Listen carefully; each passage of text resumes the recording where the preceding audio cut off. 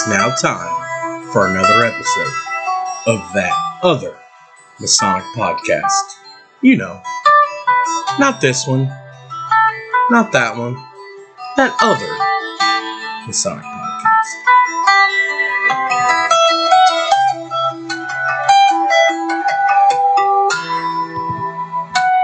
Podcast coming to you from, where are we coming from? Beautiful Vincennes Lodge number 1. Vincennes number 1. How lucky are we? Pretty lucky right now. Episode 2, not of the season, but of a marathon session today that's going to be probably the best Slayer recordings we've ever put together. It better be. We got a treat. Very big one. As you hear me play with my mic here, I'll have to edit that out, but we've got something on tap for this episode that we've never done before. We've never tried it, no. When I originally pitched this idea to you 3 months ago, I said I want to do an interview, and of course we'll do the normal interview where we talk to them about, you know, all the questions we ask them. But my idea was for the meat and taters of this episode was about the 3 men who have put together Bible presentations like nobody else's business in the state. Yeah. That would be Brother Bill Shobe, Brother Jim Sharp, Brother Harold Huffman. Right. Unfortunately, for everybody that's local that follows the show, and we have a lot of local following around southern Indiana and western Kentucky, we couldn't get a hold of Brother Harold. He has a lot going on in his life, and our thoughts are always with him. So, but we did manage to pull the other 2 of that trifecta, which is Brother Jim Sharp and Brother Bill Shobe, and we got them together.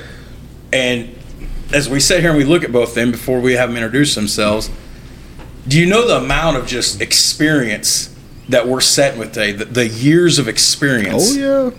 Like the things they could teach us. Yeah. So, I just found out one of our guests is a 33rd degree Mason. I did not know that till now. And I've sat in lodge with him numerous times.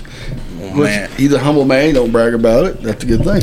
Well, let's give a chance for to let both these brothers introduce themselves. And I don't know how I'm going to play band director on this episode. We've never done one together, but I don't care. It could be organized chaos. I wouldn't care. This is story of my life. You can't. You're gonna have to. Remember the Chevy Chase, the movie. You're gonna have to surgically remove the smile off our faces. Yeah, that's true. About where I'm at right now. What movie was that? I don't know. This Chevy Chase. It's okay. Yeah, it wasn't that good anyway. But we'll start with Brother Jim, and then we'll work. Brother Jim, would you mind introducing yourself? Jim Sharp. Member, past master of Owensville Lodge 364 back in 1962. Past master of Fort Branch Lodge 696 back in 2017, 2018, I believe, something along that line. Was that soon?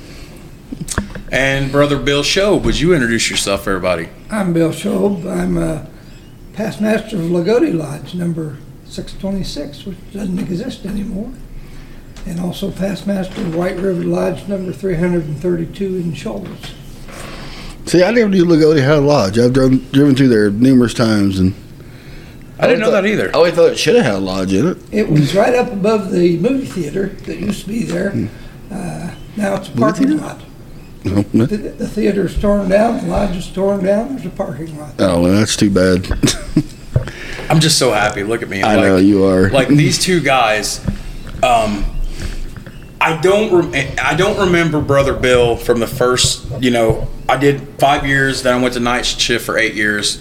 Now I've been back for 2.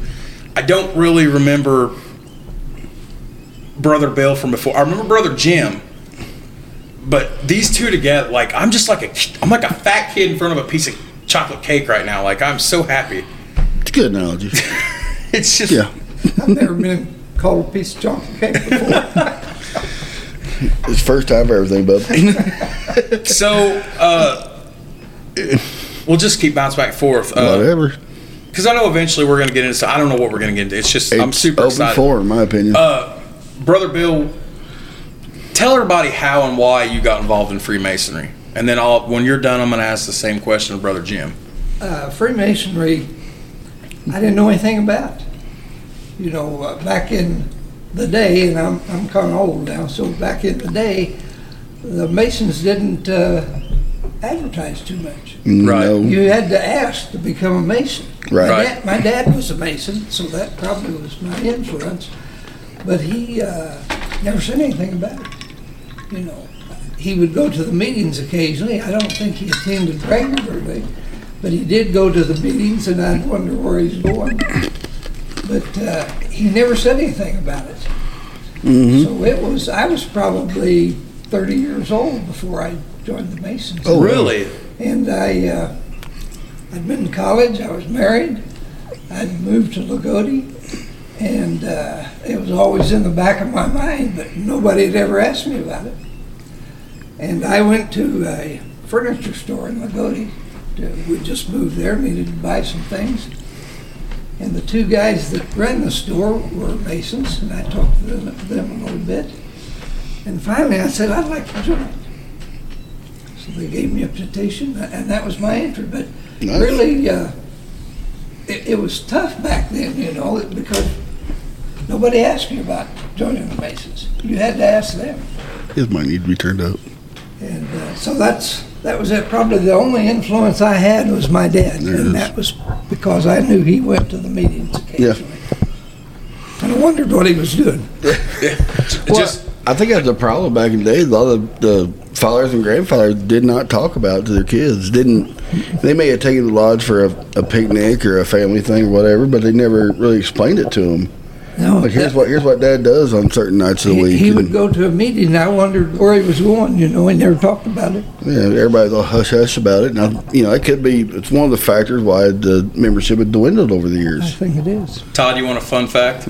Go ahead. So we just talked about this before we started rolling tape. Right. So, Brother Shobe got married and started a family. Yep. So I had a teacher in high school. Yeah. And over the last year or so, I've been posting stuff on social media, tagging some of these brothers, and or if we weren't friends, talking about them. And I had an English teacher my senior year of high school, and she was like one of my favorite teachers ever. And I always thought she was a relative. I'm like, that's got to be his niece. Turns out my senior year, my English lit teacher is actually Brother Shobe's daughter. Really? And she is such a cool person. She loves all my pictures of the kids on Facebook. She tells me she's proud of me all the time. She's a super great woman. And I hear this whole time, I'm like, that's probably his niece or something. Turns out it's his daughter. Did she just retire like a couple years ago? A few years back. Probably the best teacher he ever had. Yeah, that's right. She was the best teacher I ever had. Thanks. That was a nice way to... You better say that, right? Brother Jim, to you, how and why did you get involved in Freemasonry? You know, it's kind of similar to what Dale said. In 1958, a few months after I was married, my brother Don was a Mason. My dad wasn't. No one else in the family was, but Don was, and I had lots of respect for him. He was about 16 years older than I. Oh, wow. And I just said to him, Don, I'd like to be a Mason. How do I go about it? He said, you've done enough right there. I said, I'll get you a petition. And so I got a petition and was raised in 1959. Oh, wow. I got a question for both of you, and you both can answer. And here we are. I'm excited about this Roundtable episode, our first one. Why do you guys think nowadays, with the advent of social media, everybody talks about Masonry? You know, we got the whole "To Be One, Ask One" slogan that's nationwide. But back then, in your guys' era, in the 50s and the 60s, why wasn't that something that was talked about more? Why was it so kind of hush-hush about you really had, which I mean, you still have to seek out somebody if you want to join now, but nowadays you can literally go to like Freemasonry websites and they'll put you in contact with your Lodge. But why wasn't there so much of that back then? You know, why wasn't it so much talked about? You literally had to find out somebody that was a Mason. You know, I mean, go ahead, guys. I'm sorry. I don't know. You know, like I said, my dad never said anything about it. It was hush-hush, and I don't know why, other than I guess you were expected to live as a Mason, as a good person, and that would cause you to ask, I want to join that. Mm-hmm. Well, I think a lot of it is, you know, guy didn't wear shirts to have Masonic rooms. They didn't wear hats to have Masonic rooms on. See a little lapel pin on their coat every once in a while. But I know my dad always tells the story of my great-grandfather, who was on my mom's side. He was a Mason, and he said he was one of those showy Masons. He had the big rings, the big giant belt buckle with square cups on it. Always had the pins out there. Always showed it off. But he was one of the guys who a lot of people asked, how do I join Freemasonry? That's how my dad got into it. That's how my grandpa got into it. And everything. I'm like, well, why aren't more guys doing that? Well, from my dad said, my great grandpa was kind of looked down upon a little bit because he did that. Because he wore the big belt buckles and the big rings. We talked about this on the way down here about clout. Right. You know. Well, not so much clout, but I think he just wanted everybody to know that, hey, I'm a Mason. This is what I live for. This is what I do and everything. He was never an officer or anything in Lodge. I mean, as far as I know, I'm the only master that's ever been in my family. So, okay. But, I mean, back then it was just so hush-hush and, like, we just don't talk about that. Well, you must remember that back in those days, there wasn't Facebook, there wasn't those kinds of websites, means of communication. True. And you were taught that you did not go out and recruit Masons. Right. They had to ask you.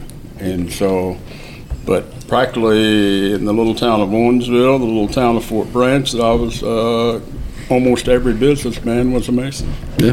That's incredible. Well, and that's how that's how you met people. That's how you got your friends, people men you could trust. You knew that from being in Lodge. What we're doing right now wouldn't have existed then. Oh, no. Even if they had the technology to put it out there on the internet, if that had been a thing, that's not the point. The point being sitting people down and talking about this would not have flown. Lodge. I would have not have flown anywhere. Where now, you know, we talk about this on the shows before. I'm third generation Mason. My dad got his 3 degrees. He's a past master, and then he got busy with life. My dad is what I call a dues payer now. He's not an active member. My grandfather was where this was our thing. But my dad being 55 years old, which is still pretty young by today's standards, you know, I came along when they were 18 or 19, but my dad being 55 to this day is like, you can't have a Masonic podcast. He told me that when I told him, he goes, you can't talk about Freemasonry like that on the air. He goes, you're going to get in trouble. And I'm like, let me show you the world of Masonic podcasting. Yeah. That's a real thing. There's hundreds of them. The rule of thumb, and I have it in my converted diaper bag lodge book, my lodge bag now, is Riot's old diaper bag. The general rule of thumb across all 50 states, and probably overseas too, is whatever's in that little black book, you can talk about. Yeah, not every state has that. Anything more. Right. So. Now, you didn't even know who was a Mason back then. No. My dad's brother was a Mason, and he lived across the alley from us. I didn't know he was a Mason. I knew my dad was, but I didn't know he was a Mason. That was my uncle. He was master of the lodge at Greencastle, or not Greencastle, at Knightsville. Oh. And that's the same lodge my dad was in, but I didn't even know it. So, Brother Bill, Brother Jim, thank you guys so much for being with us today. I'm so happy that this is going to be like my piece de la resistance. I'm so happy about this episode. What kept you both coming back? Because that's generally a question we ask on every episode. Mm-hmm. Some people get busy with life. Some people just want the title of a Master Mason. You don't see them anymore, but some guys crave more, and some guys come back and they get involved, and obviously you guys have, or you wouldn't be sitting here with us. Right. What kept both of you guys coming back? What kept you guys like, hey, I want more with this? Go ahead, Jim. Well, let me think a minute here, just a second. When I went in 1959, I was very, very active. So active, in fact, that I moved up to be the master in 1962. That's a quick turnaround. Yeah, that's a quick turnaround, right. Then after that, as I became more and more involved with my job at North High School, it became more and more difficult for me to be as involved as I am now as I was then. So there was a big period of time there that I would go to Lodge to give the middle chamber lecture when invited and something like that. And you know, in those days too, they didn't visit other lodges like we do today. No. Most of the lodges were pretty much self-contained. You did, everybody in that lodge did that kind of thing. And so then getting involved with so many events like that. Then when I retired, I had more time on my hand to do that, and I enjoyed ritual. I have high respect for ritual, enjoyed that, and so since 2000 I've got back and, as you know, fairly active. And I've seen you around a lot of places. What did you teach at high school? I started out as a math teacher, then I was a counselor and assistant principal. In the last 18 years, I was principal at North High School. Oh, so you're one of those guys. Okay. Now, Brother Shobe, correct me if I'm wrong, but you were an educator too, right? I started out as a math teacher also, but I only lasted 4 years. Now, getting back to your original question of how I became active, I was not. I told you I joined, it was 1967 at Lagodi Lodge, and Lagodi Lodge was very weak at the time. We had to call members on lodge night to try to get enough members to open the lodge. And the first time I went back to the lodge after I was raised, I sat in the junior warden's chair because they needed somebody to sit there. Talk about being thrown in the I was going to get thrown right into the fire right there. At the election, I was elected junior warden. I had not gone through, I didn't know anything. Wow. And the next year I was elected senior warden, and the next year I was elected master. Wow. So in 67 I was raised, in 70 I was master of the lodge. I knew nothing. Look at the parallels between these two stories though. There's something to that. And then the next year the senior warden had some physical problems. So I was master second year. So I was master 2 years and knew virtually nothing. Nothing, yeah. And then I got involved with my family, and I started officiating high school sports. In fact, I just retired a few years ago. But I started, so I didn't go to the lodge very often. So I bet you've been cussed at most of your career, haven't you? Yeah, I have. but I didn't go very often. I went to funerals and important events, but other than that, I was like Jim said, I was a dues payer until I retired. And when I retired, I started going back. And I had been to a couple of Masonic funerals, and I thought that funeral presentation was, it was amazing. So when I went back, I told the secretary I'd like to learn that, and he gave me a book. And I learned it, and I've given it a few times. But when I gave him the book back, he said, "What do you want now?" And I said, "Not enough." No, well, he said, "You ought to learn something else." He said, "Why don't you do one of the charges?" Yeah. So I learned the charge, and he said, "Okay, what do you want to do next?" So it was just a progression after that. As I started going back to the lodge regularly. I learned one thing, and then I learned another, and then I learned another, and I got proficient in some of them. But since I retired, basically, I've learned everything I know. Well, speaking of ritual, you two give beautiful Bible presentations. I was finding a way to segue that, but since you brought it up. I mean, I've seen it done where they add parts to it, where they add the master's hand and with the violin. You see the bridge builder being thrown there. But you two throw a whole new twist onto it that I think makes it one of the most beautiful presentations in all of Freemasonry. And the one part I'll kind of spoil it for everybody. I heard Jim do it the first time with the first 6 words that you utter in the Masonic Lodge is, "I am in God, I am light." Which, if you really think about it, is one of the most just beautiful phrases that you can ever say. I am in God, I am light. Which God is the light and everything, we all know that. But to me, 22 years of being a Mason, never made that connection, ever. And I saw Brother Jim Sharp give that presentation one night.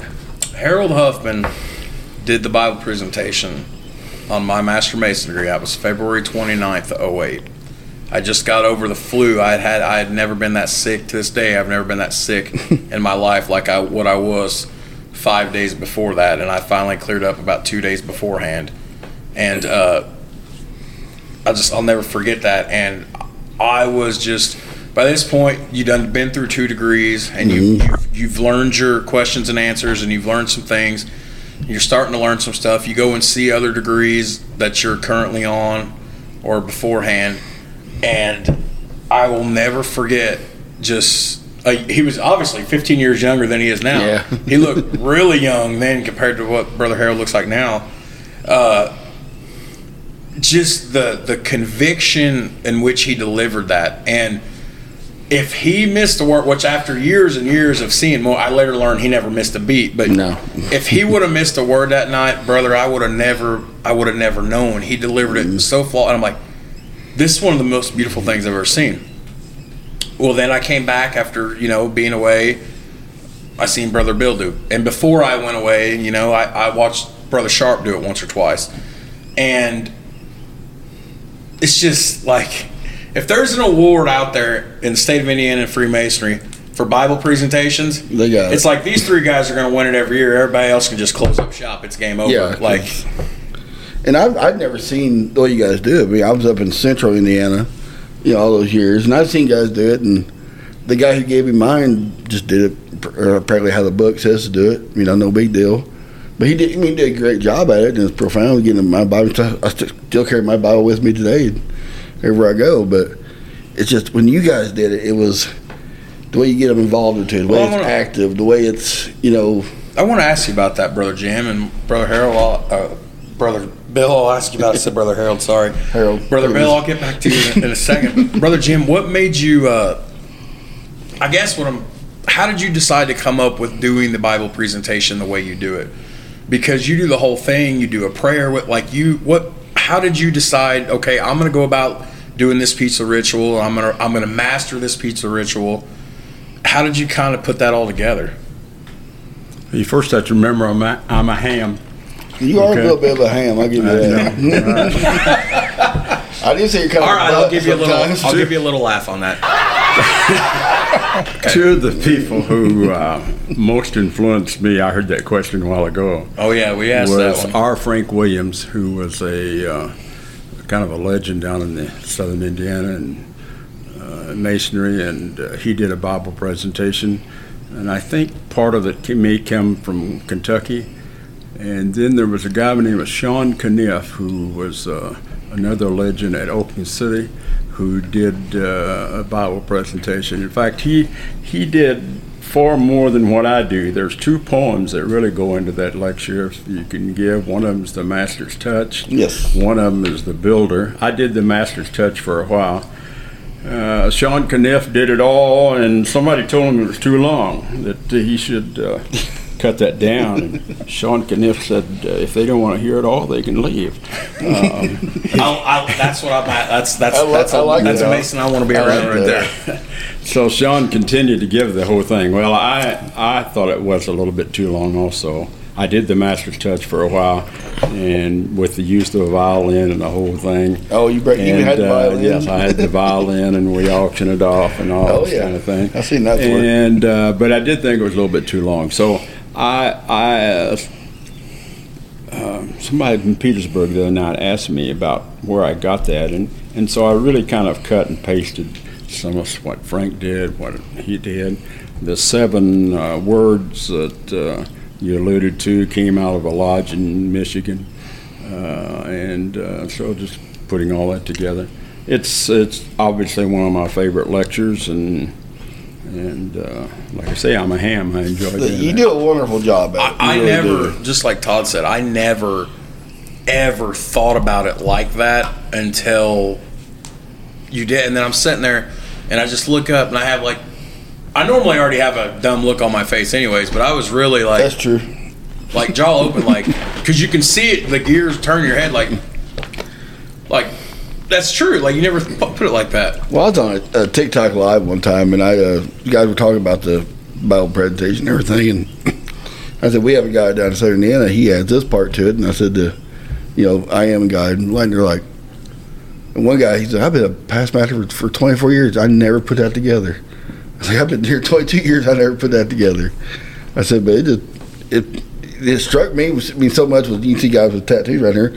I thought like you got tattooed on my arm or something like that, because it makes that much sense to me. Brother Bill, let's talk about you, and you do a phenomenal presentation too. Sometimes very much similar to what Brother Jim does. How did you decide, like, you know, this is going to be the one that you kind of hang your hat on? Like, again, not saying neither one of you brothers don't do other pieces of ritual beautiful, because you do, but you just both kind of been linked to these Bible presentations. So, Brother Bill, how did you kind of decide that was going to be the one you hang your hat on? Well, of course, I'm probably like Jim. I first learned what's in the book. Right. But as you travel around to different lodges, you hear different things. And we steal things, or maybe we just borrow things. We'll borrow from each other. And I was at a lodge at Stanford, Indiana, which is up near Bloomington. Okay. And there was an old guy in there that gave the Bible presentation, and he had the poem about the bridge and the old violin. Mm-hmm. And I thought, that's really impressive. And also he had a prayer, and so I asked him if I could use those, and he sent them to me. And I changed it around a little bit. I thought he had the prayer at the front. I moved it to the center. Right. And I put the one with the bridge and the violin in places where I thought they fit. And so I borrowed that from someone. And it worked out well, and I've done it a few times. And then, of course, I heard Jim do the one about it is in God I'm right. So I asked him if I could use that. and he graciously said, sure. I attended a Master Mason degree, no, it wasn't French Lick, it was Paoli. It was sometime in Paoli last year in 2022. And I went with a guy from Line Lodge in Jasper, one of the other lodges in Du Bois County. We rode together, and they was taking their newest Master Mason along. And we went up there, and you did the Bible presentation on that degree. And their newest brother was sitting in between me and his brother from Line Lodge, and he looked at me and he goes, my Bible presentation wasn't like that the other night. I said, no. I said, Brother Bill's kind of got his own flair on it. I said, he's kind of known for not just good ritual, but for a good Bible presentation. He's like, that's the most beautiful thing I've ever seen. He goes, one of these days I'm going to give that lecture. And I'm like, well, I mean, I'm not a member of your lodge, but we're all brothers. I'm like, I'm sure if you can learn a Bible presentation, they'll love it. And if you can learn from, you know, one of the greats that do it, like Brother Jim or Brother Bill, like, I'm sure they would be flattered. And he's like, I just love the way he did that. He, you know, there was a prayer, and he said, you know, did you ever know that the first words you uttered, it all fall? You just blew this young man's mind, who had only a month before had taken his Master Mason degree. Well, and with what Jim does with it is in God I'm light, I borrowed that from him, and I've used it. And, of course, I changed that a little bit, too. You always had your own flair to it, but we borrow things from each other. And well, Brother Bill, since Jim kind of already hit on it a few minutes ago, we'll segue to you. You know, the question we ask a lot of people, and you was sitting in here earlier when we were talking to Brother Neil Ward from Vincennes. Who were some of the Masons that really kind of helped you become the Mason you are? I mean, we've all got them mentors, but who's some of the people that really had a strong influence on you? Well, like I said, probably the main influence was my dad, even though he didn't naturally ask me. But there were a couple guys at Lagodi when I first started. I can't remember their names anymore. I've got so old. But the secretary was influential. And then when I went to, when Lagodi Lodge closed down and we merged with White River at Shoals, Keith Albright, who was the secretary there, was secretary for like 32 years. Is he still around? And he's still around. He still travels with us once in a while. Yeah. But Keith Albright was influential. And Bob from Lagodi, I can't think of his name, he did the staircase lecture for me. that was very impressive. Do either of you? We've all got favorite parts of ritual, but obviously, besides the Bible lecture, which I link you two so close together because of that. But what are some of each of your other favorite pieces of ritual? In Blue Lodge. And yeah. We scratch the surface on anything else. We're still in Blue Lodge. But other favorite pieces of ritual? Jim? Well, obviously the stair lecture is a favorite of mine, and it is a kind of a long lecture. But you know, I have such high respect. I wish I knew more of the history of how the ritual came about. But I have such high respect for the ritual. Good ritual really flows well. It's easier to learn, and the stair lecture is one of those that I found to be that way. I think it really flows well. I think it's fairly easy to learn. What says you? Alternate, the short version. I don't know. Whoever wrote that, whoever may be listening to this, but I would say to them, it doesn't flow well. It's very chopped up. It doesn't get across the kind of meaning that I think should get across to the candidate. And that's what I said earlier. It's kind of abrupt, I think. I mean, I get it, because sometimes you may, and this is not a slight against any Mason, sometimes you may have a brother who is not that well versed in his ritual work, so the shortened stair lecture exists to help them. You still get there, you just miss a lot of it. And I just, in my personal opinion, if you're going to have the stair lecture, you're going to have the stair lecture. Well, I think they authorized that just so, because, I mean, the fellowcraft degree isn't that long to begin with. I mean, it's not the EA, it's not the Master Mason degree, and there's no second, third lecture to it. It's just, stair lecture, liturgy, charge, and then crossfire, you're done. And why would you want to make it any shorter of a night? I mean, if you don't want to be there, leave, in my opinion. You see, one of the concerns I have about Masonry is the lack of people learning ritual at this point. Were people smarter back in 1959 and 60 than they are now? Because in our lodge, a little small lodge, they knew the whole thing. You didn't have to go out and now, you're getting down. You think about the number of people in this area that do the long version of the stair lecture, and it's fairly limited. You think about the number of people who do the second slide in each of the entered apprentice, and it's fairly small. I really see someday that some of those lectures are going to be on video, by the wayside, or just on video. Yeah, and I hate to see that too. Me too. And big time. I feel the same way about the staircase lecture.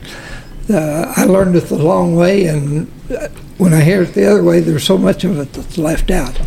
But if I can change the subject a little bit. Go for it. Absolutely. It's related, but I also do not like the one-day class. See, I'm not the only one. No offense, but I am not the only one. I'll say there's a lot of people who don't like it. I feel that every man should have the opportunity to go through that on his own. We've had this debate. I agree. We don't disagree it a lot on the show, but we've had this debate pop up in several episodes where it's like, okay, I get the point behind it, but you're missing so much. Yeah. You're missing so much. You're not getting that mentorship through that, I don't believe. I mean, even if the guy said, well, I went back and I learned all with the guy then, and said, yeah, but when you don't know what's coming next and you're learning, it's totally different than what you already know, and then you're relearning. I will give everybody listening, especially not only those in the room, but all those hearing this 2 weeks later, Grandmaster Brinley has expressed that he is a fan of the show. He checks out the show, doesn't check out every episode. He checks out like every 3 to 4 episodes. Somebody told him about it. He found the show back in the summer. I told him about it, yeah. He is a big proponent of, isn't he a big proponent of the one-day classes? Yeah. Yeah, and which I told Todd, I said, normally when use baseball reference. Love baseball. Mm-hmm. You know, sometimes we paint the corner where the pitch is instead of throwing a 95 mile an hour right down the center of the plate. If he gets on here, I'm going to ask him about the one-day classes. I don't know. We'll see what he does under pressure here. Well, I guess if he listens to this one, I'm in big trouble. No. But I feel like every man should have the opportunity to experience that. I agree wholeheartedly. But the lodges out there who could do the work, and let's just go ahead and get him to one-day class to having preparing a meal, inviting everybody, stuff like that. I see some lodges do that, where they just don't want to do the work. They don't want to take time. They want his money, but they don't want to put time into making this man a Mason. I've seen lodges do that, and that's where I disagree with it. Now, a man who, say, working second shift or third shift, whatever, can't make it to a lodge meeting, like that guy, he wants to be a Mason, he wants to live by the principles to be a Mason. Okay, that I can kind of see. I don't like it, but there is daylight lodges. There ought to be more daylight lodges, in my opinion, for that exact I still want to come down there to daylight for a meeting. I know there's nothing different about it. It's just the concept of it being for the night. I just find that fascinating. Like the town of Kokomo, where I was around, had no daylight lodge, but factories ran 24/7. And most guys who join lodge, they're young men starting off at Chrysler, Delco, whatever plant up there. You start on night shift because of seniority. They start on day shift first for like the first 90 days. Well, then they're making good money. They join lodge, and then next thing they do, they're on second or third shift and never go back to lodge again. You know, there should be every big city, like Evansville, Kokomo, Indianapolis, Fort Wayne, South Bend should have a daylight lodge. The Grand Lodge should make sure there's a daylight lodge for any man who wants to be a Mason to be able to be active in that lodge. Now, will it ever be passed? Probably not, but I want to circle back real fast. Go ahead, and we'll mark chapter, radio production tape, we'll mark this chapter. Don't talk your big words around us. Something Brother Sharp hit on, and I want both your guys' opinion, and I pound my fist into my hand. I should have asked Brother Neil Ward about this earlier when we had him on. Well, he's still here. He's still here. He's just not part of this episode. I mean, I guess officially he can be. The mics pick up across the room, but what you were talking about people's not learning as much ritual, and you're concerned. Here we have so many years of experience sitting at this table compared to us.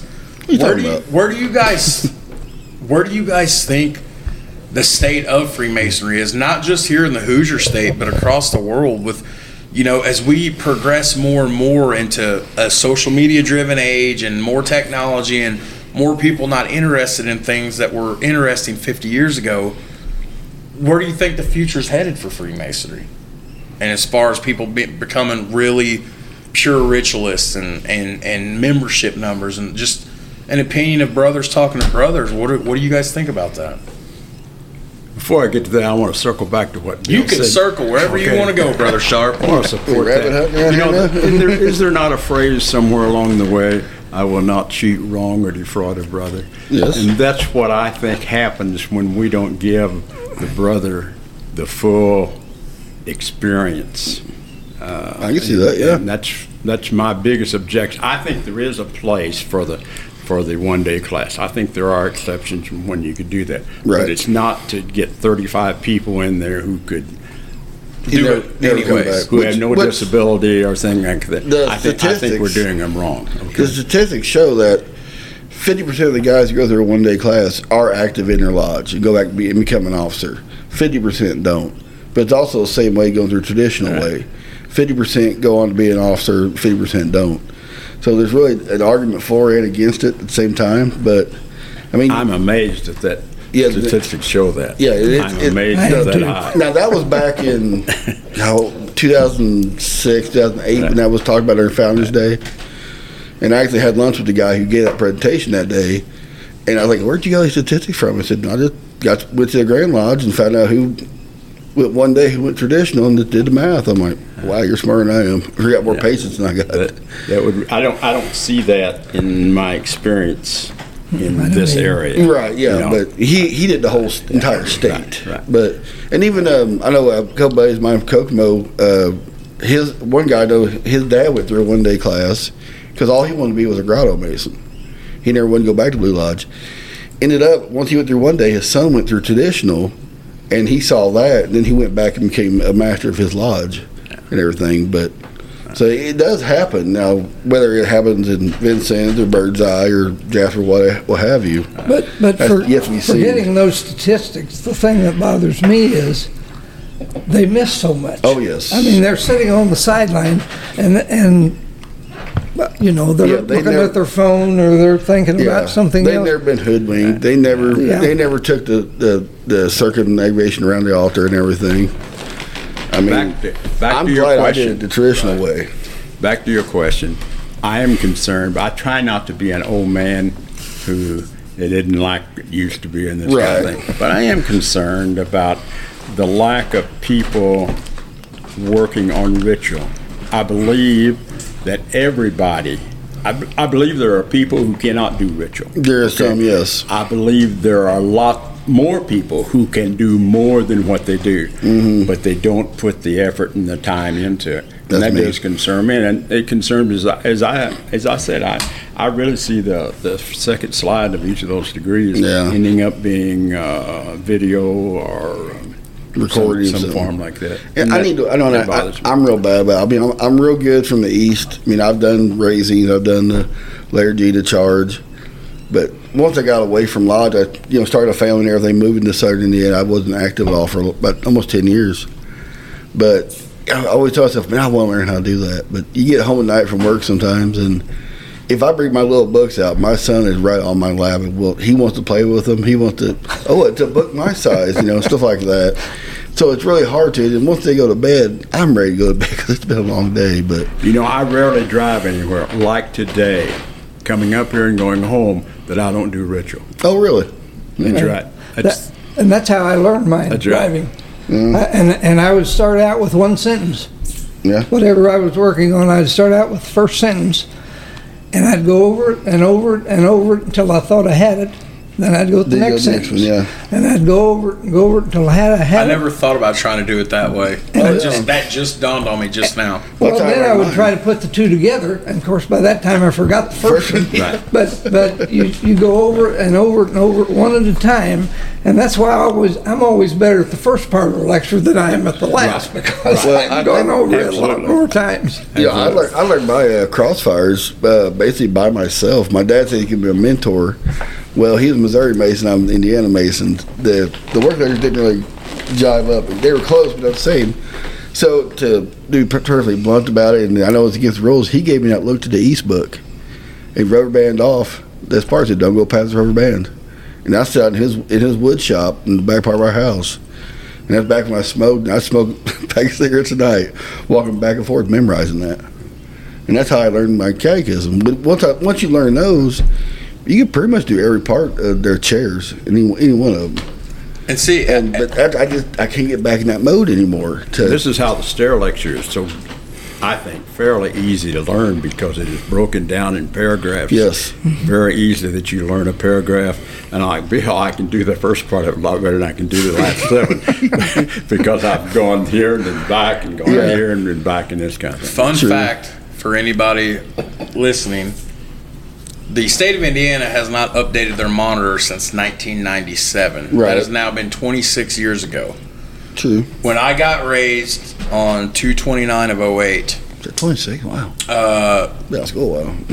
When I got raised, my original monitor I retired because my grandfather pumped me on trying to learn the stair lecture. Yeah. I eventually went back to night shift after 5. I gave up on it, but I could not. I learned the first 2 pages. So my monitor was just destroyed. It was falling apart. So I retired it. When I lost my grandfather 2 years ago next month, you carry his around. I got a new monitor when I went back to lodge to thank everybody for letting me play senior deacon at his Masonic services. They gave me a new monitor. Well, when my dad found out I was going back to lodge, he gave me my grandfather's monitor, so I carry it in my bag. That one was released in 1975 or 70, whatever the year was in the 70s decade. They released that monitor, somewhere between 75, 77, whatever it was. So I carry that with me now because it's like every time I go in lodge, he's still sitting right there with me. Absolutely. There's a lot less content in there that I miss out. Everyone's favorite alternate charge, the the one that so many people do. A yonder book, yeah. I don't care for that one is not in there. It's missing a lot of stuff, but it's just like, this is my way of having him in a weird way. Mm-hmm. We all cope in weird ways. It's like he's sitting with me every time I open that book, because that was his original book that he got when he was raised. So, well, if we're talking about the monitor, again, you learn the funeral lecture from a separate book and everything. I've always thought the monitor should have the funeral lecture in it. Attention Grand Lodge officers that listen to this show, this is the second time in 3 months I have called you out. We need an updated monitor. It's 26 years old. But, there's a lot of good information in that monitor, don't get me wrong, but I still think that the funeral, one of the funeral lectures, whether it be you want to do in the gravesite, the one you do at the funeral home or wherever, should be in that monitor somewhere. And I will say again, the most beautiful apron in masonry is the saddest apron, because them black trimmed funeral aprons are absolutely gorgeous. Unfortunately, it's the most somber of times when we wear I've never seen those before either. Phil's got one, and my God, it's beautiful. And I'm like, that is the most depressing and beautiful thing I've seen all at once. Yeah, most lodges don't have those. My lodge had white aprons. That's all I had. Going back to your question about where masonry is going. We're all over the place in this one. That's okay. I love it. Organized chaos. I feel like we're going to a hole because, like Jim said, nobody's learning the ritual anymore. So it's going to films or whatever videos, and I think that's a mistake. And also with social media, there are so many things that people do that take their time that they don't care about masonry anymore. It's the same way with the church. Yeah, the church attendance is dropping because of the same reasons, and I think it's sad. I don't know how we answer that. I don't know how we get people to learn the ritual and how we get people to attend the meetings. Well, we've got in our lodge, we've got like 167 members, and when we have our stated meeting, we have maybe 15. Yeah, well, that's good. That's good turnout, really. I seen a brother on Facebook. We have a lot of on that other Masonic Facebook page. We follow other Masonic pages, and podcasts and whatnot. One of the Masonic pages that we follow on our Facebook page shared something 4 or 5 months ago about which a lot of lodges across the state are doing this, but what they did, it's a page, and they said their lodge was somewhere out west of Kansas. I don't know if it was into Colorado or where. It was just western Kansas. What they did in their small town of like 2,000-3,000 people, they said their attendance increased by like 15 or 20% because they did something that a lot of lodges are doing now, and simply they said a lot of their members don't want to come to meetings anymore because they don't want to sit there and talk about the meetings, the minutes from the previous meeting, and they don't want to have to go through all these bills. So they appointed a bill committee, which we instituted this past year. We got the executive committee to take care of all the bills, and then they started putting all their minutes into a private PDF file that will be emailed to the members of their lodge.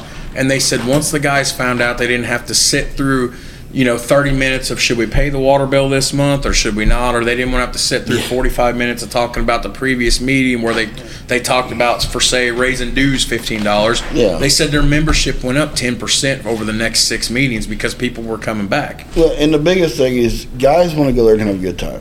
I mean, guys aren't going to go sit there through a boring meeting. Am I right? I mean, anytime you go to a meeting, you want to be able to learn something, because what's the first thing you taught me? What come you here to do? Learn to improve myself in masonry. What have me and you started doing the last 4 or 5 monthly meetings? What do we do at the end of it? Either you or me, one of us. We talk about lodge education. We do something worth of 5 minutes of Masonic education. And usually some of the old guys are grumbling, "Hey, it's time to get out of here. We trying to wrap this up." But I'm not there to pay the bills and go home. I'm there to learn more about Freemasonry every time I go to lodge. And it drives me crazy when they get there. Okay, pay the bills, pay this, and then they're getting ready to close. I'm like, whoa. We got lodge education. We got the masters. We got to talk about the charities. We got to talk about all this stuff. And most guys, I don't think they care about that. And again, we're not crapping on our lodge. It's not just our lodge. It's a lot of. Some people want to get in and out in 45 minutes, and it's like, okay, you want to know why people aren't coming back? Maybe in and out in 45 minutes, they're like, I'm not getting nothing out of this. Why do I need to be here? And there's no fellowship after the meeting. Yeah, they may have a meal before the meeting, but they don't have anything afterwards. Hey, we're not going to. There's no dessert. We're going to play cards, or hey, we're going to have. Or a bunch of us are going to walk down the alley to go to the bar down here. You want to go or something like that? But I like to think down there at Evansville and down around that Fort Branch and that Newburgh area and down there, I bet. I'm not saying it's perfect, but I bet those bigger areas, maybe not so much having those attendance problems. I don't know. And you see like Lessing's Facebook page and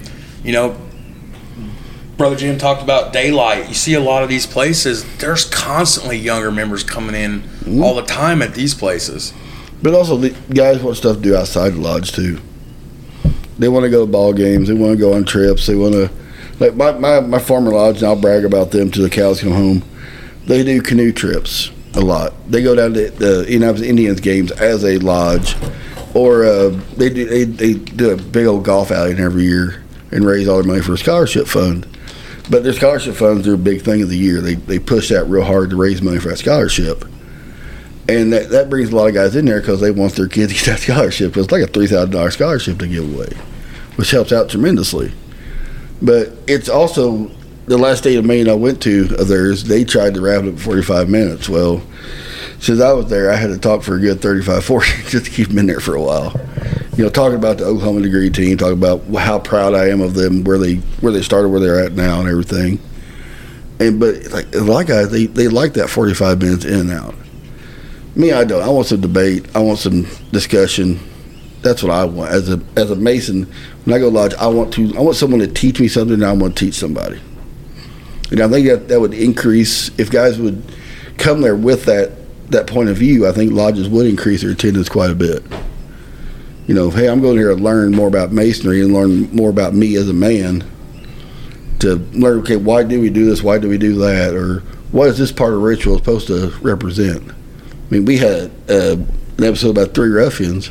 I never seen that point of view of it. Available now in our archives, wherever you get that other Masonic podcast from. But I wish more lodges would do that. I'm trying to get our lodge to do it, but to this day, they want to go home.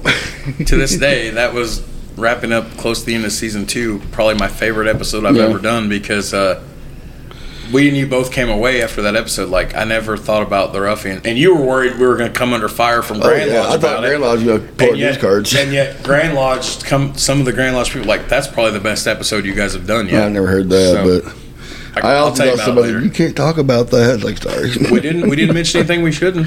It's true, but they're not supposed to know about the ruffians either. Speaking of proud moments, let's make another segue here. To both of them. I'm so in love with this format. This is we're learning. We've never done a roundtable. We're learning. We're learning, all right.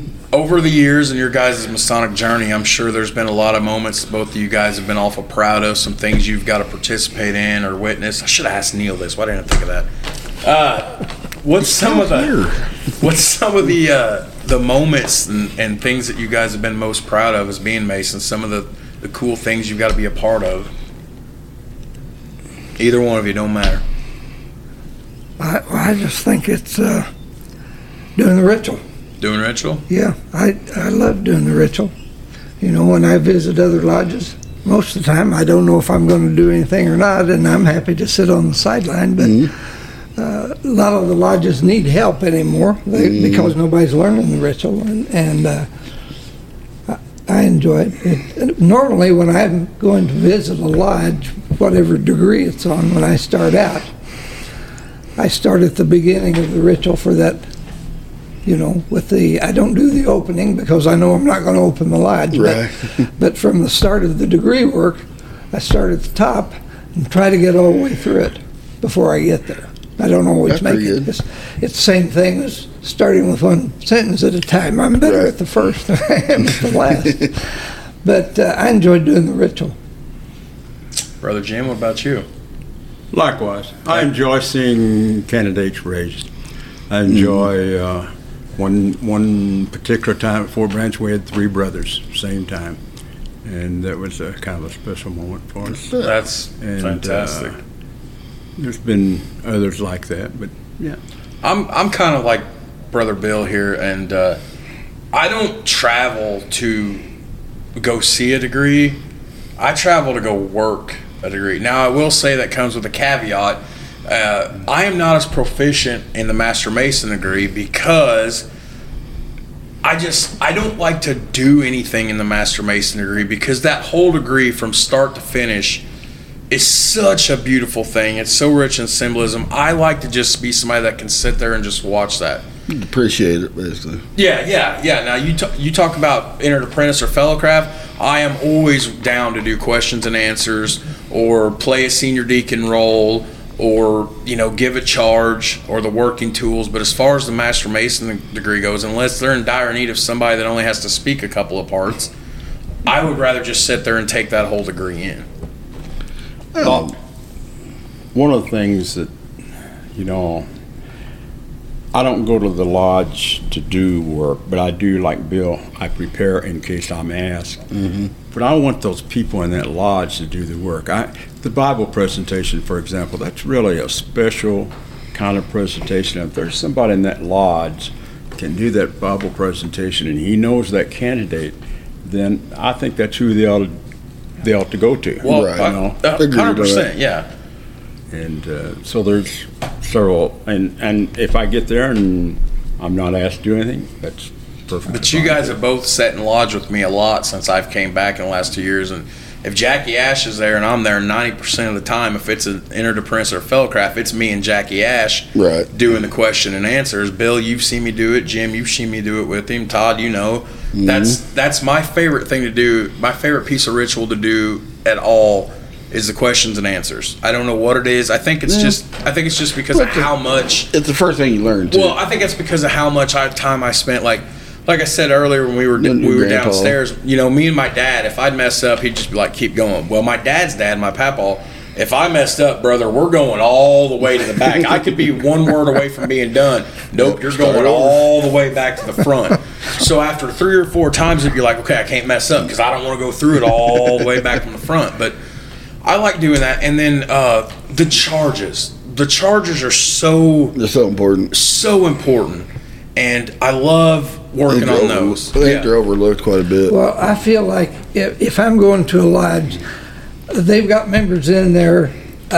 Normally, there are some members who do the ritual, and they enjoy doing it. So I feel like they should do it in their lodge. But if I'm there and they need someone to fill a part, I'm willing to fill another part. But I feel like the local people ought to do it first, just like Jim said. If there's a guy that does the Bible, he should do it. I will tell you this: a sweet.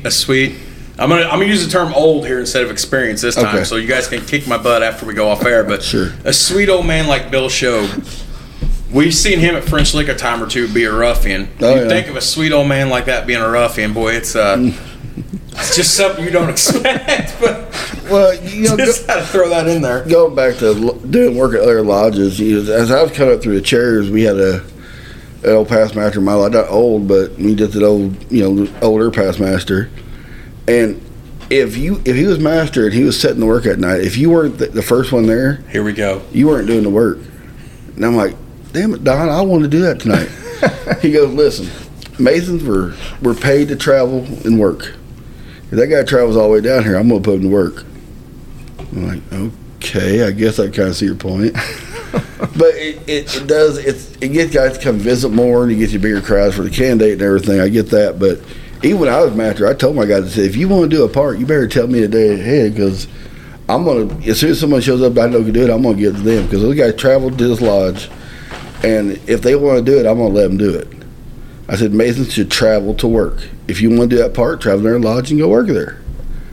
I mean, that's part of it. And I got a lot of dirty looks at me here, Raked over the coals. Oh, yeah, but that's how I learned how to do the work. I'd show up, and that same past master would go, he can do whatever you want, even though I couldn't. First time I walked into a Napa Lodge by Kokomo, that man could do the fellowcraft Larry G. I never tried it before.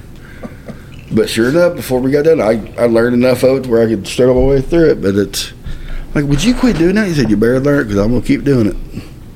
So I learned all my ritual just a because I was scared that I was going to have to do it. Like, damn it, Don, quit doing this to me. Fear's a great motivator. Spiders, too. But you see, Todd, if you came to my lodge and I had the cast full of people who have practice and work to do that night. Oh, yeah. I would, even though you'd traveled 1,000 miles, I'm not interested in having you take their place at that particular point. It is a different aspect up there, too. Everybody knew what everybody could do and stuff like that. I mean, it was just the fact that a new young guy coming in there. But, like I say, I knew guys who could do certain parts, and the guys who were on my ritual team, if it was just a chair or something like that, you're like, hey, I want to be senior deacon tonight. Well, I've already given that job to so-and-so because he asked before you did.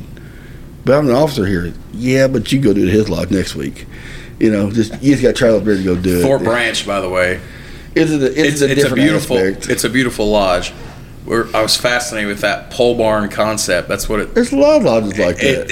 It's beautiful though. It's set up perfect. And my favorite thing, because you and I have beat this joke to death since we started the show. People go, "What do you guys do as Freemasons?" "Oh, we ride the goat around the room." So I tell everybody we ride the goat around the room. That's what they ask what we do. What was out at the front of Fort Branch Lodge when we got there that night? There was the leash for the goat. There was the bowl of goat food in the water. And I had to take a picture of that, and I sent that to my dad, and my dad almost died when he opened that. Yeah, whose idea was that? That was a good one. Oh, man. I did like that one. I remember one of the junior deacon for Fort Branch. I can't remember his name now. Super nice guy. He goes, yeah, we thought that'd be funny. He goes, we actually got the goat around the back of the lodge right now. We're giving it a bath. You want to come see it? And I'm just like, no. Sure. But no. So that joke is so played out. I'm tired of hearing that joke. Well, where are we at here? I don't know. We're at Vincennes, I know, man. This is such a great day. I'm trying to think what else to ask you guys because there's a wealth of knowledge here. I know that. Well, let me talk about what other pit bodies you guys belong to. I mean, we also know Brother Sharp's a member of Scottish Rite. Are you in York Rite also? Yes. Okay. Have you been? What all have you done in the York Rite? Not as much involved in York Rite. I've done and tried to do a few lectures and that kind of thing. More in Scottish Rite. Right. And they got Evansville's Valley, right? I've done a part in the 15th degree that I've been proud of, again, because I like to be a ham, is the part of Zerubbabel, which is a really good part to get your teeth into. I've done that for many, many years. That's building a second temple, right? Yeah. Okay. And kind of, the problem is I've kind of outgrown that you're supposed to be a 40-year-old warrior, and it's kind of hard for an 87-year-old man to portray that. But, yes. Well, how about you, Brother Bill? I belong to the Scottish Rite. That's all. That's all. Which valley? Valley of George Rogers Clark. That's the Evansville Valley? No, that's the Corden. Okay, so when I was active on social media about a year ago saying I was going to join one of the bodies, whether it was the York or the Scottish, I got some info sent to me from the Scottish Rite. Now, where I'm at, I was in Ferdinand at the time. Now I'm back in Birdseye. Where I'm at, I'm perfectly split in the middle where I can either go to Corden or Evansville. And there was a brother from the Scottish Rite Valley in Corden, and I can't remember his name, but he blew my phone up trying to recruit me. I talked about that at the when I turned my petition in 2 weeks ago at the York Rite in Honeyburg, and Philip Stroud, he knew who he was right away. He told me his name. I can't remember it. He said, I bet it was so-and-so, and I said, that's it. Like this guy every day, well, you want your Scottish Rite petition yet? Well, I got your Scottish Rite petition here, and just laughing. I guess the way it was explained to me is the valley at Corden's a little bit of a newer valley compared to the one at Evansville. They're like 2 years old, I think, or something like that. 3, something like that. Yeah. I originally joined the Valley of Terre Haute. Okay. And at that time, that was like 1973, I think. And at that time, I don't know if that's still the case anymore, I had to petition the Grand Lodge to join the Valley of Terre Haute because I was supposed to go either to living at Shoals then. I was supposed to go to Evansville or Indianapolis. Right, yeah. And I petitioned to join Terre Haute because my dad still lived in Brazil, and we went in together. So I said, I'd like to join Terre Haute and go in with my dad. Awesome. I think I did it. But I never attended because it was so far. Yeah, that's how it was. When they opened the Valley of George Rogers Clark, and I still lived in Shoals at the time, but I live in Floyd's Knobs now, so it's a lot closer. Oh, yeah. So I transferred my membership down there, and I've been a little more active in the George Rogers Clark. But forget about the guy that's been calling you. I'll get you a petition for George Rogers Clark. See, I joined Indianapolis not too long after I was raised, and went through a 2-day, Scotch Rite reunion and everything. And it was great, and I thought, well, this would be great. I'll get involved in this. And it was an hour away from my house, and some nights I'd work till 6 o'clock. I was like, well, there's no way I'll make it tonight. And next thing you know, you just don't ever show up again. So, along that same line, Bill, in the Blue Lodge, back in the day, the districts were really well defined. Right. Mm-hmm. I lived in Fort Branch. I grew up in Owensville, and I wanted to go to the Owensville Lodge. To do that took a lot of paperwork and time back and forth, of which now you can live anywhere and go anywhere. Yeah. They don't even check anything. I was always told back in the day it had to be, you went to the closest lodge to your residence as the crow flies. It didn't mean if you on the side of the mountain and it took you 2 hours to get there, you had to go to that one, even though you had a lodge just down the hill from you. Yeah, that's why I was told years ago by some old guys. And that may have worked out in time, but in actual time there was definite districts. Yeah. That if you lived in this district, you went to that lodge. Right. True. Yeah. It's like I said, for the Scottish Rite, I had to petition the Grand Lodge. Wow. To go to Terre Haute. Does it look like I could fly that well? You know what I mean. They're flapping now, big boy. Yeah, I think John Wallace told me that actually. Like when he joined, he lived in Atlanta, Indiana, and he knew people at Tipton, but he had to join Atlanta's Lodge because that was the closest one to his house. So, but things change now, so they can go wherever you want, do whatever you want to do, and But getting back to ritual. I forgot I was going to ask. I'm sorry. Okay, I'll segue for you. I had a thought in my head and it went away real quick. You get to be our age, they go away a lot quicker. Kind of like when I'm doing rituals. Like, what word was I going to say next? Well, I don't. This is going to be the greatest and also the worst day ever because we got all these great people we've wanted to talk to, but we've got. Unfortunately, we have a timetable we got to try to stick to today. A little bit, yeah. So, I'm not saying we're going to end it now, but we're going to start to segue to the end as we often do with each other. So, put a bow on it. We'll talk to them a little bit here, unless you got something else. Because I really want to hear their answers to the questions. Yeah, the most important question we ask on this show is the one we always end with. That's the one that gets me most excited. Let me ask you this. What was the most difficult part of ritual for you guys to learn? You're sitting here. Well, that's a good question. You're sitting here with two master ritualists. And that's a good question, actually. The hardest thing for me to learn was the 5 points of fellowship. That was the hardest thing for me to memorize. I still don't have that one down. I still struggle with that one a little bit. I raised my brother-in-law when he went in, I think back in 2009, if I remember right, and I stumbled through that. So I had it down, and I thought I had it perfect until I got to that point, and I could not even get it out of my mouth. But what about for you guys? I would always say stair lecture. For me, I would just assume it would be the stair lecture, but these guys are... Probably for me, it was the funeral. Funeral? Okay, I can see that. That's because that was the first one I learned, and I hadn't trained myself to learn, so that was probably the hardest one. Before Brother Jim answers, I talk about this funeral lecture a lot because when we lost my grandfather, this is how much this is to learn. Phil Atkins is the one that gave the funeral degree at my grandfather's Masonic services. And I stood up there, played senior deacon. My dad, my uncle, and my cousin, who are all Masons. My cousin's still an outstanding EA, still. They all sit there and watch. Now, my cousin, his two younger brothers, They're all 3 Marines. They were sitting there, and yeah, when the services was over, I went outside to. Back then, I was still smoking cigarettes like a chimney. I went outside to have a smoke, and here come my cousin, and he goes, "Hey," he goes, "Is that guy's name Atkins too?" I said, "Yeah, but it's spelled different. He's not related to us." "No." "Where was the teleprompter?" And I said, "What?" He goes, "Where was the teleprompter at?" He goes, I know he didn't commit that to memory. That thing he did, all them words he was speaking at Grandpa. Where was the teleprompter?" And my dad, again, he's 55 now. He wasn't 55 then. My dad, who is a dues payer, not an active member, my dad goes, "He didn't have no teleprompter." He said he goes outside and feeds his rabbits and just sits out there. He said his rabbits could probably recite all the rituals he's done.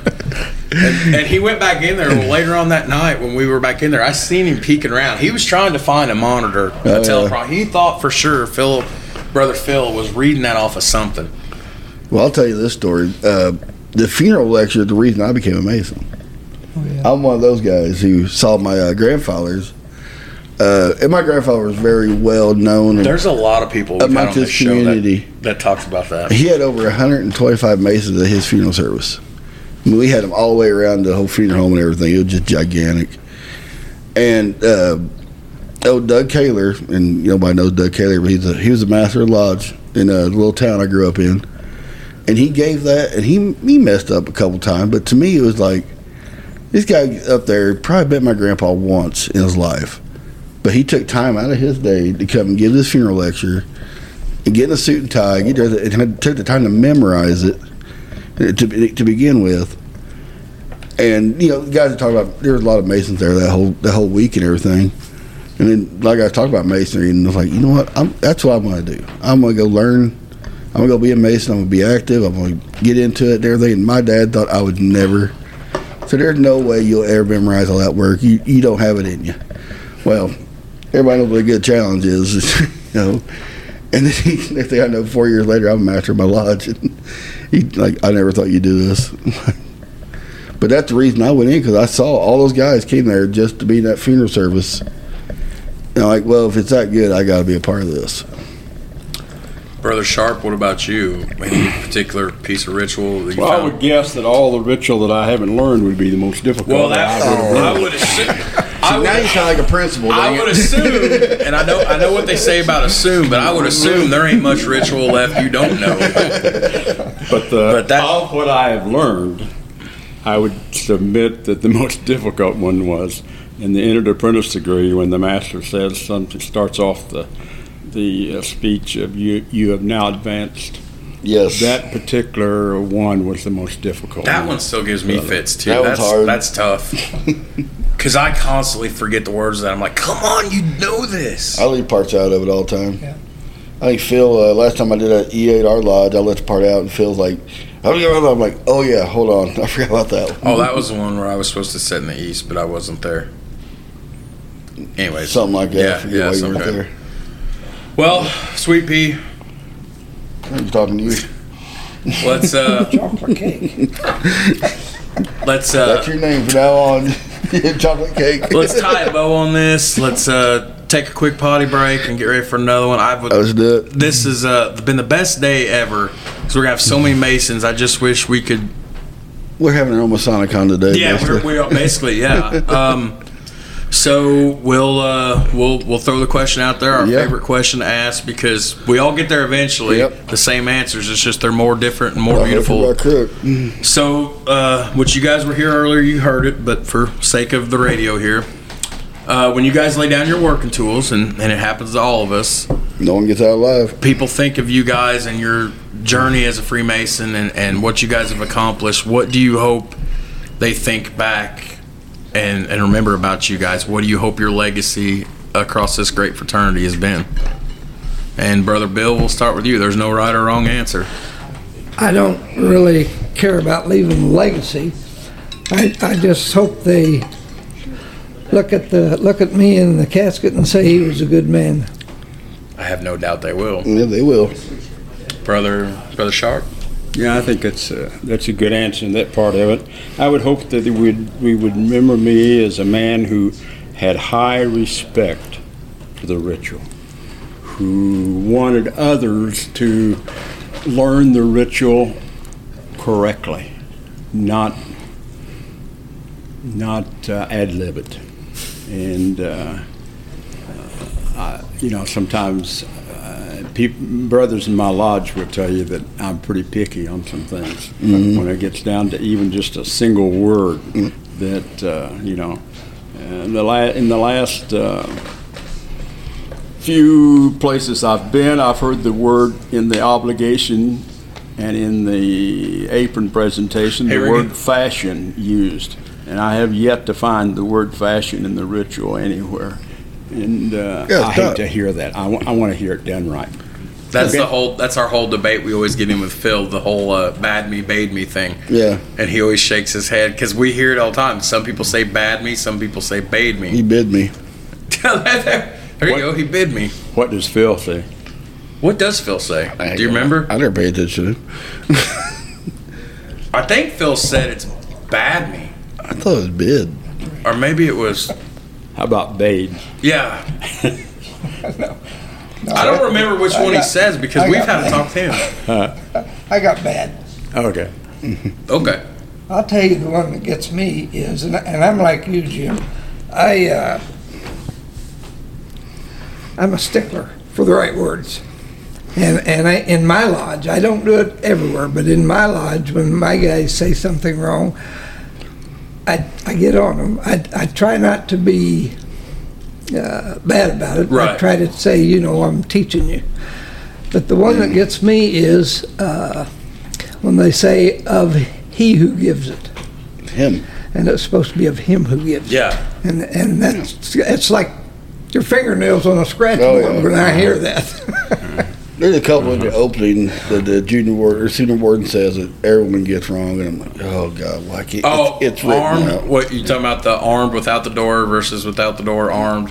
No, it's a different. I can't remember what it is. Right. The first 3 months I had to work on that because I kept stumbling my words because I was nervous. I used to say armed without the door, and they're like, and I'll never forget our longtime treasurer, who's no longer with us, Emmett, Brother Ron's dad. Right. Emmett goes, "Are you just standing out there and you got the door in your hands like this? What are you talking about?" I kept stumbling words. So for the first 3 or 4 months, I would say armed without the door. I was like, "Oh, I see what I'm doing." Yeah, there's Let me say one more thing about that. I said I'm a stickler, but every time I go to the lodge and I'm asked to do something and I do whatever it is, I don't think I've ever gone through one without making a mistake. Right. Oh, So no. I still make mistakes, Right. but I still want to do it right. My point being with both you guys though is that we're not putting you guys up on a pedestal. We all understand we're human. We make mistakes, but we recognize that we're sitting here with two really great ritualists, serious ritualists, and you guys have educated so many people, had around it. Like you guys seen some of the things I was saying about you both on social media, like how high of regard and how much I value being brothers with you guys and friends with you guys, and how grateful we are that you're here today. You just you guys make mistakes, but you guys have taught me a lot. And I'm so thankful. And well, Sweet Pea, that's I'm talking to you. let's let them introduce themselves one more time, and then we'll. I have got to pee, so we're gonna have to wrap this up. You gotta quit drinking so much. So, Shobe, go ahead and introduce yourself again. This is Bill Shobe, and I'm a past master of Lagodi Lodge 626, and past master of White River Lodge number 332 at Shoals, and that's where I'm presently a member. Bill Sharp. Jim Sharp. I'm a past master of Owensville Lodge 364, which no longer exists. I'm a past master of Fort Branch Lodge 696, and I'm going to correct the years this time. It's 2016 or 2017. That's what I thought.